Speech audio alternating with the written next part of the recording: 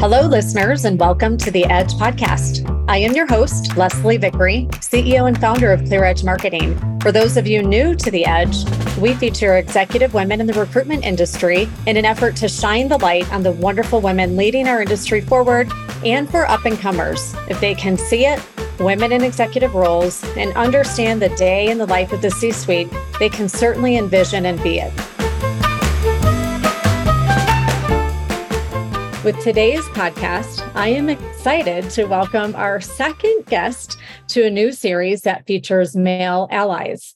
We know in order to see change on the diversity front, it will take everyone working together, and we need everyone in positions of power to support us. So at its most basic level, allyship is about having someone's back, and the guests we'll have on the podcast are prime examples of this. Allies embrace their responsibilities with humility and a learning stance. I talk about a learning stance a lot because it is not something that is claimed. It is a process, and self-awareness is the single most important component of becoming an ally. Being an ally requires recognizing the advantages, opportunities, resources, and powers you've automatically been accorded. And real allyship requires substance behind action. And today's guest is all about action. For our second allyship episode, it brings me great pleasure to welcome my good friend and industry expert, Gregg, who is the CEO and founder at ClearlyRated. Welcome, Eric.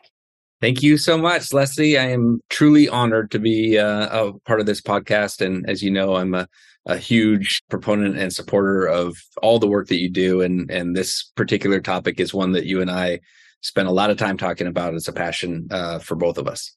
Yes, we do. And I'm excited to have you here today and continue our story on the topic of allyship, Eric. But before we get started with that, I am sure most listeners have heard of ClearlyRated, but just in case they haven't, why don't you tell us a little bit about the company and really why you started the business?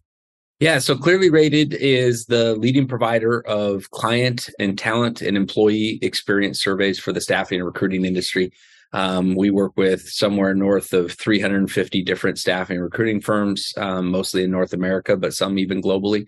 And the business is probably best known in the staffing space for our Best of Staffing programs, which was really an opportunity that we started in actually 2009, the last recession, sort of coming out of that last recession, to shine the light on firms that were doing the right things around client experience and around the experience of the talent that they're placing into assignments. In 2020, we actually launched that same program for internal employees that has a significant focus on diversity, equity, and inclusion. And I'm sure we'll talk some more about how that became a core component of that program for us. But that was really our focus, is we wanted to do something that allow us to get engagement survey results, but also to really determine the differences between males and females, between people based on their ages or based on their race or ethnicity or how they identify. And we'll be talking a lot about that data today. That's, I should mention, is supported by Indeed and Talent.com are our two sponsors on that program as well. So shout out for them for continuing to support that program, which is really the source of a lot of the diversity, equity, and inclusion data that we have. Well, I can't wait to dig into a little bit of the data and some aha moments that you've had. And quite frankly, you and I have shared on a couple of webinar conversations and just one-on-one talks about where we can make change. But what I'd love to kind of circle back on a little bit first, Eric, is, again, people knowing ClearlyRated, and of course, I know you well, but I'd love for you to share with us your career journey ultimately. So what led you to starting ClearlyRated, and how did you get started in your career? Yeah, I wish that I had, Simon Sinek has as the sort of the why, right? And I feel like as a founder, you're looked to have this really, impassioned reason why you started this. This was a problem that I saw and it affected my grandmother. So I started this company so that nobody else would have to go through that. But the reality is, for me, I've always cared a lot about sort of experience data. And so that's really, as we built the company, that was really the starting point, was just this interest and aptitude to analyze data and sort of make sense of it, translate it into something that leadership teams that maybe weren't as analytical could really take action on. And that was really kind of how we got our start. And we, had the opportunity to look to some people very early on. The American Staffing Association was a great partner early on. Career Builder was a great partner. And Bill Stoller at Express was a person who, our very first client and very much shepherded us into the staffing space. And we saw an opportunity there to really, take these experiences that happen with a velocity that they don't in some other professional service industries and really kind of shine the light on the people that are doing well and hopefully give them guidance as to where they've got accounts at risk, where they've got talent at risk, and opportunities to improve as well. It's a great story, Eric. And when I think about the impact that you've had on the industry, it's kind of like making a stamp on something where people look at it and know if you have the seal, so to speak, and have the best of staffing and all of the recognition that you get, that those companies are doing something right. And it's great to give them that recognition. And it's also helpful to understand where they can, improve and make changes and measure and look at that. So it really shows that they care and make a difference, especially for our space. So Eric, jumping back to the allyship piece, I defined how I think of allyship earlier. Tell us a little bit about, in your own words, how do you define allyship, and when did you know you were an ally? Let me start with the second part of that first, which is that I started to view myself as an ally when you asked me to be on this podcast. And I think that one of the things that I'll sort of say on this, that I don't think you ever sort of arrive at allyship. I think you're probably constantly trying to continue to improve at how you support people that haven't been afforded the same opportunities that you have been. And so I liked the aspect where you were talking about the self-awareness piece. And to me, I would say that my path towards allyship has really been around that self-awareness and sort of trying to create opportunities as a part of that. But to me, that is, allyship is not this sort of virtue signaling, on National Women's Day. It's not changing the background of your LinkedIn. It's actually putting things in place that hopefully people can point to and say, hey, I had this opportunity that I might not have gotten somewhere else because somebody looked and saw that they saw something in me that maybe other people hadn't seen in me. And I think that that's one piece of it. I think the other piece of it, honestly, Leslie, we talk a lot about this, is just removing as many of the roadblocks that just sit there in there. Just a willingness to say, hey, if I find something that is not equitable in terms of how it's impacting people, I'm going to work to remove that and shine the light on that. And I think that's it's just a commitment to that really makes a difference. Thank you for sharing that, Eric. And I was reflecting and preparing for this podcast with you today and really thinking back a couple of years ago to when you and I and Delibra, Leslie, and Rob and me and a couple of others were working on sharing the data and really sharing our stories. And I remember one of our prep calls for that being really vulnerable with you and sharing some of the stories that now are somewhat, public in the Together We Rise. But it took those conversations with you and really being open and feeling honest and watching your reaction and realizing, like, even the surprise when we share some of the stories of what women have gone through, where it's that learning stance that we talked about and really realizing, like, wow, I really do need to step up, use my voice, and make a difference. I want to share a quote with you real quickly. So as I was prepping for this, I had reached out to Delibra, who you and I have worked with. Actually, I really credit you to introducing me to Delibra. She's the CEO of National Recruiting Consultants. And here's what she had to say about you as an ally. Working with Eric over the recent years and reviewing the surveys his team delivers to our industry around DE&I has been a game changer for me. I often say the first survey he delivered to the industry made me come alive in a way. The information validated what my gut told me for years. I am his biggest fan. He is an amazing ally, and our industry would be in the dark without him. Chokes me up a little bit, actually. I know, it kind of chokes me up too. Yeah. I don't think that I or Clearly Rated probably deserve all of that, but it sure feels nice. And I think that that's one of the things that really we've woken up to through the pandemic. And it's just the deeper you go, once you open yourself to sort of seeing that other people deal with things that you don't because of the privilege that you've been afforded, you just can't really turn back, right? Is you don't go halfway down the rabbit hole and then decide to shut down to it.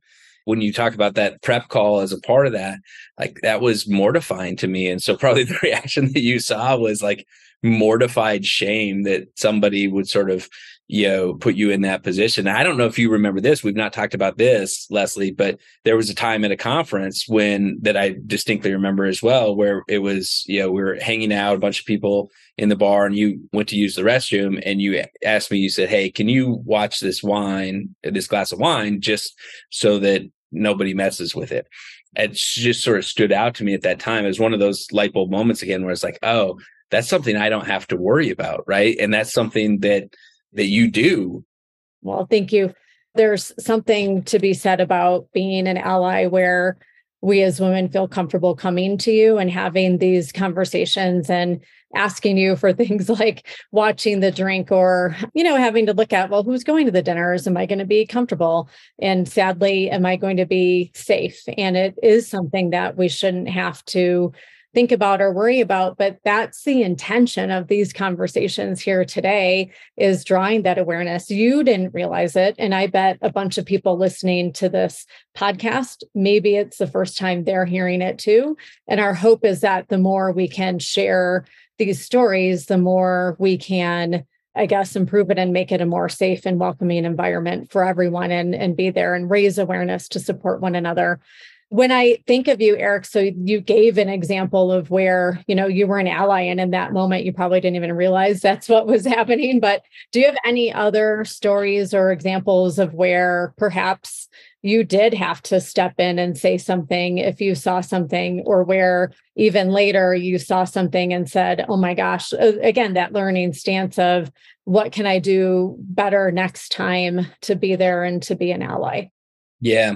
I had a situation, this is years ago now, where there was, one of our partners was being inappropriate with one of our female sales team, and ended up, sort of taking that person aside and saying, look, I know we work together and have worked together, and you spend a lot of money with us, but I just need to be crystal clear with this. If that ever happens again, that will be the end of our professional relationship. And to their credit, they heard it. It never happened again as a part of that. But that's probably the most profound one. I can think through numerous times when I've been, sort of, hey, can you sit here? Like, I need a little space from this person, or where, somebody will call me into a conversation that is awkward that I'm not a part of, and mainly just to sort of buffer that conversation. But I'll be honest, Leslie, like at my core, we pointed out a couple places that I'm proud of how I reacted.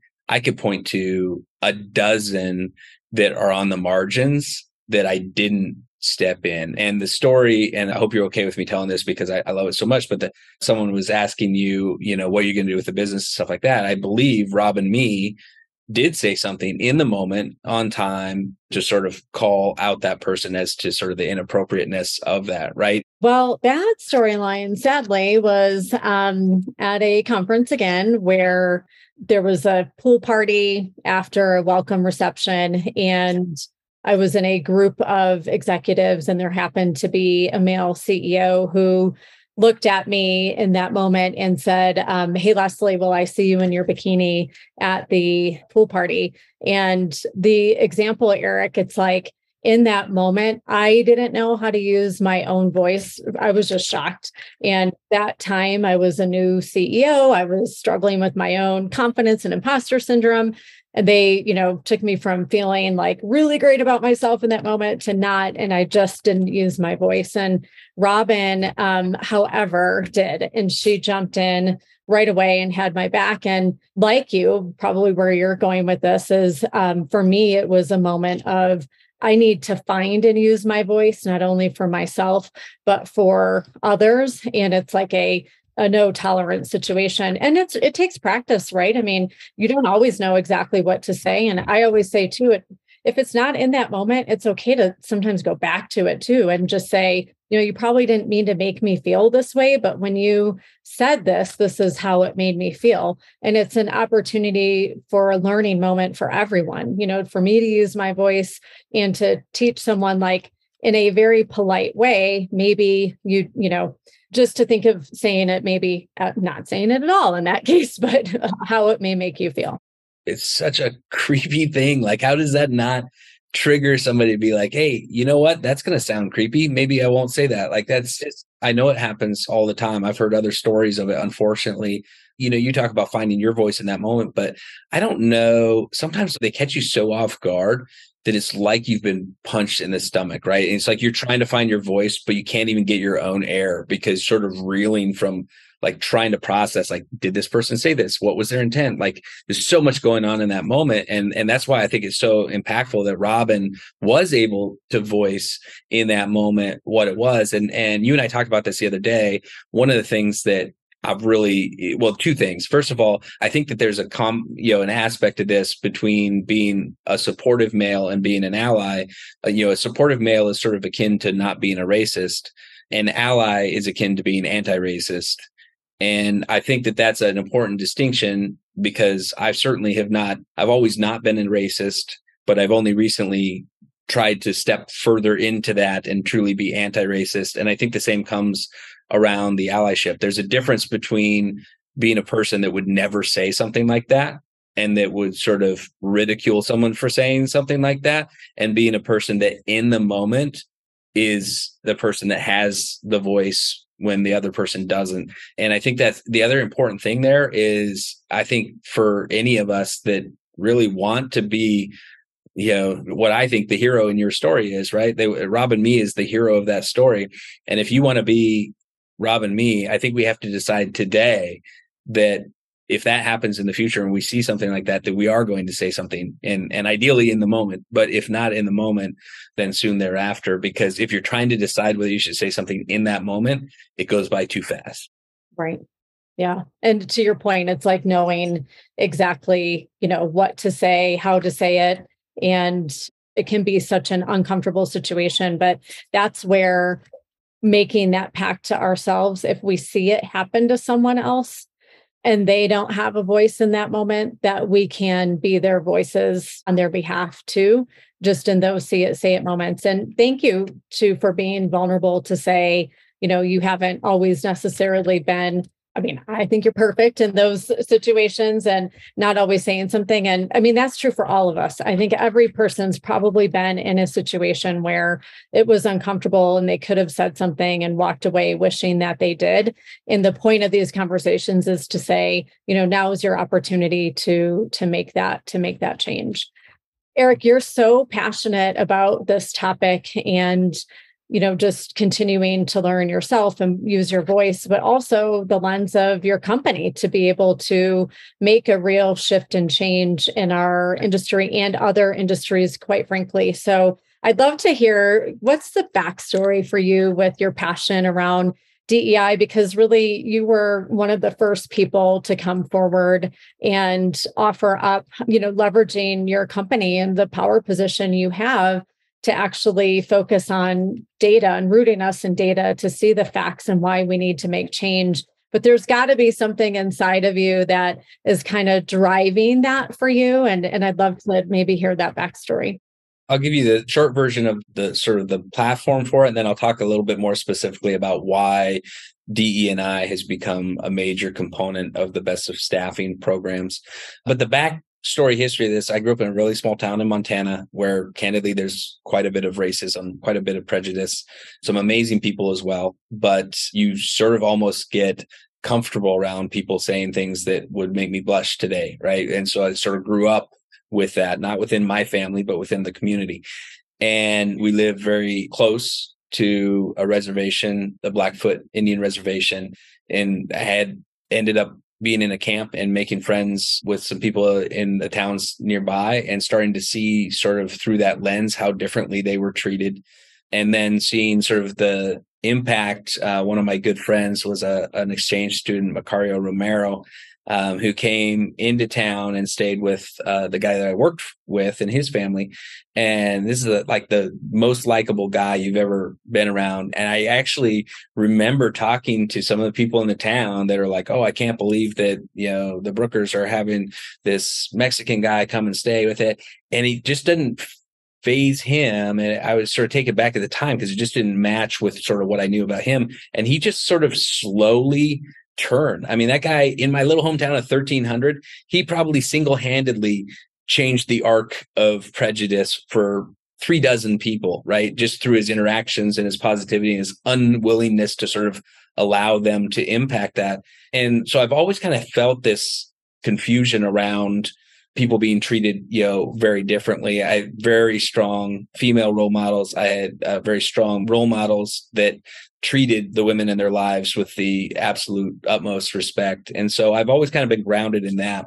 And we built the company to always be, to try. I think we've learned a lot of things that we were maybe doing unknowingly that were against us, but we've always tried to be very equitable and I think empathetic to how different experiences affect different people. When you look at the best of staffing piece of it, Leslie, it really was George Floyd's murder that sort of had us starting to have this conversation. We were already on this path around diversity, equity, and inclusion internally and making some progress. But one of our employees, I remember, she wrote like a 18-page email, it felt like. And one of the things that she said in that email was like, are we really doing enough? Like, I know we're doing things here, but we have this huge megaphone to the industry where people literally look to us to say which firms are doing the best job. And we could be really influencing that. And that was a light bulb moment for me as to this idea that, our impact can be more than just living the way that we think it should be everywhere inside our walls. And that's when we decided to really lean into the diversity, equity, and inclusion impact. And you'll see actually even more from us in that regard over this next year. Well, I can't wait to see it. And thank you again for being, one of the first really to come forward with data to point out some of the inequities in our own space and to start to track that. And not only did you are benchmarking it, you also obviously through your relationships with various associations and so forth, continue to use your kind of megaphone, so to speak, in the industry to get the word out and to make change. This was not a one and done situation. And I know you and I have talked a lot about this, with years now going by since George Floyd's murder.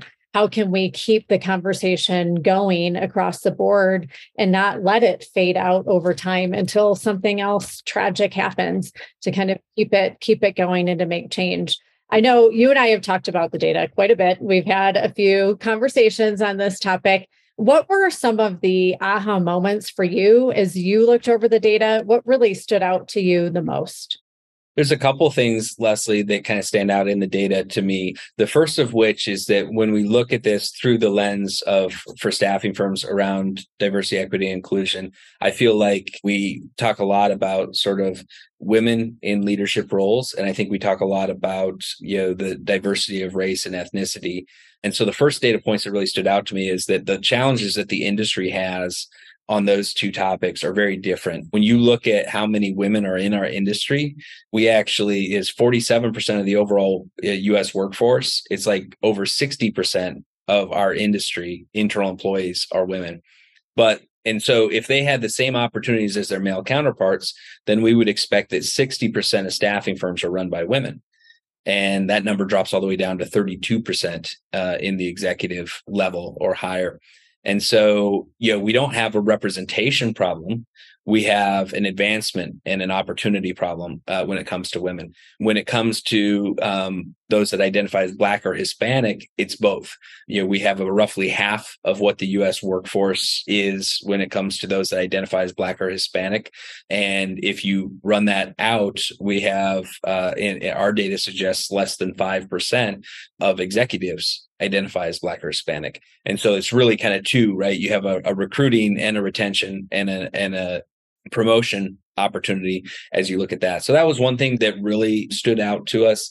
The other thing I think that has been a lasting impact for me is just the differences in experiences. So when we think about diversity, I think too often we think about diversity in terms of things that we can see. Like if I see a picture of your team, how many look like they're identifying as female? How many look like they might not be white? But the reality is that that's, certainly one part of the equation. But what we really want to get at is, if I ask 5 people at your company, 2 women and 3 men, about their experience, is it going to be fundamentally different, right? If I ask 3 Black or Hispanic employees at your staffing firm about their experience, and I ask 3 white employees about their experience, is it going to be fundamentally different? And that's where the storylines, I think, really get to be important. And especially when you look at females of color, who are about 3 times as likely to be detractors of their firm as a white male is in the same role. Even when you control for sort of where they're at in the company and their level, all of that kind of holds true. And so we have to go deeper. And I think oftentimes we make a mistake where we get feedback on our diversity and equity inclusion program from our employees, when what we really want to actually understand, as much as that or more, is there equity in the overall experience and the overall engagement as a part of that. And that's where I think it gets really interesting to make sure that people are feeling like they're belonging. So when you think about that, obviously having detractors, and there's direct business implications to the results that you're sharing. Why, when you're talking to executives and you're saying, you should really track this data, you should really add this internal survey to what you're doing, what are some of the things that you're seeing trend-wise, perhaps with companies who are tracking it and making changes within their companies? And why should executives take notice? I think that, there's been so much published around sort of how much better diverse teams operate and sort of tying that to their financial performance and the results. And I think the same holds true in the staffing industry. There's no reason to think that it wouldn't. In addition to that, if your internal staff, we actually have a pretty strong story for diversity and the representation that we create with the people that we place.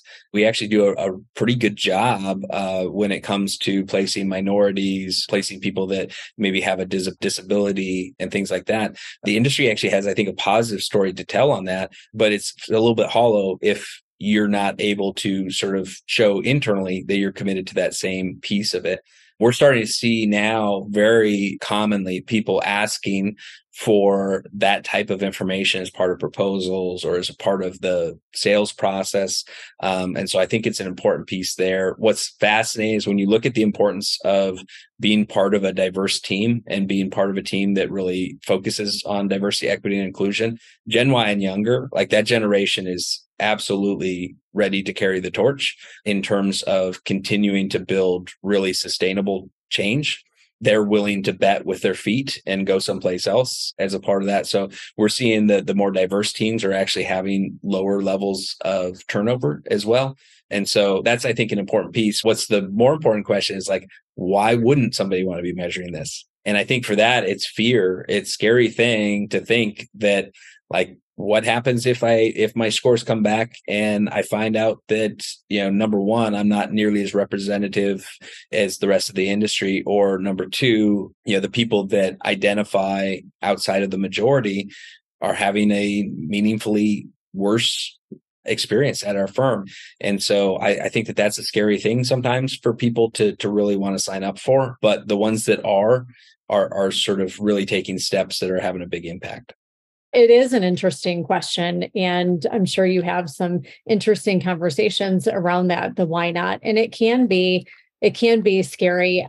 Michelle Sims, who is the CEO of UPro, who you know as well, she was on our podcast and said something similar. Women will speak with their feet. And if you're not paying attention, if you're not listening, you're not making change, they will move on. And that retention piece is so critical when you think about the company and bringing people in. It just becomes a revolving door, unfortunately. So you really do need to make that change. When I think of the fear-based element of it, Eric, and I do firmly believe that a lot of the challenges men have in kind of finding their voice and making change is that it's rooted in fear. There's so much publicity around lawsuits and things that can happen. I remember I sat on a board once and one of the male executives said, I was advised by our attorney never to have closed door meetings with women. And, of course, that then led to another conversation, but it was rooted in a fear of a what if. What if I say something wrong? What if I get sued? What if this happens? And I guess from your perspective, when you think about kind of what advice do you have for your male counterparts and men in the workforce in general as it relates to being an ally and supporting equality? I think the biggest thing, and you said it, it's, at least for me, one of the barriers I had to get past was this fear of saying something so poorly, wording something so poorly that to somebody that doesn't know me well, it would lead them to think that I believe something that I absolutely don't, right? And so I think that there are a lot of males in leadership positions that feel like, look, as soon as I open this up, I'm putting a target on myself that is then going to lead the people that I work with to question everything that I say or look at it under a microscope. And I can't speak for everybody on this, but I will say that just has not been my experience. I've had a number of actually hard conversations with female coworkers when I've said things that I thought was actually me being supportive and actually was pretty damaging to them. And I'll give you an example. One of them, when Justice Kavanaugh was going through that process, and separate of where anybody sits politically, there was obviously the charges around that. And I brought that up somewhat flippantly to somebody that I'm pretty close with at our company. And I could tell that something didn't set right. And then to her credit, she sent me a note afterwards and was like, hey, you probably picked up that was here. This is what you need to know, is that anybody that you're talking to, you should just assume that they have been affected. If it's a woman, that they've been affected by sexual abuse or sexual inappropriate, comments in those areas. And even though you're saying what feels like a strong thing, which is like, they need to listen to this woman's story and take it as part of that, like the way that you're saying it in sort of as part of a news cycle is not true to how it impacts me, somebody who has lived through sexual abuse. And I'm like, it just blew me away. Right. And that was a hard conversation, but I learned so much from it. And I'm so grateful to her for sharing that with me. And again, I think that if you genuinely are letting people know that you are on this journey and you're by no means there, and that, we all can kind of help each other along that journey, I have found people to be really quite good about helping me to understand when I take missteps, as opposed to throwing stones at me when I have missteps. Well, it's again one of those say it moments, and just reminding ourselves that we're constantly in a state of learning. We have a saying here at ClearEdge, like if you're not learning, you're not growing. So I feel like I'm growing all the time because every day I definitely feel like I'm in a situation where I'm trying to listen more and just learn different perspectives and opinions along the way. So that actually is great advice, I think, for your male counterparts, not to lead in fear, but to lead in learning. And a big part of that is just listening and trying to understand someone else's perspective, which may not be your own experiences, but it's someone else's. And it's good to understand what that is. Yeah. And I think, these last couple of years have unfortunately given us ample opportunity to be vulnerable in front of our teams. And I will say that I think I'm probably a better leader coming out of that, because I've been forced to sort of practice vulnerability, because I've just been more obviously vulnerable in times as I've sort of dealt with different things. And I think that it has helped me understand that this perception that there's people just waiting to leap on you at the first sign of weakness is just really not accurate in most of our cases.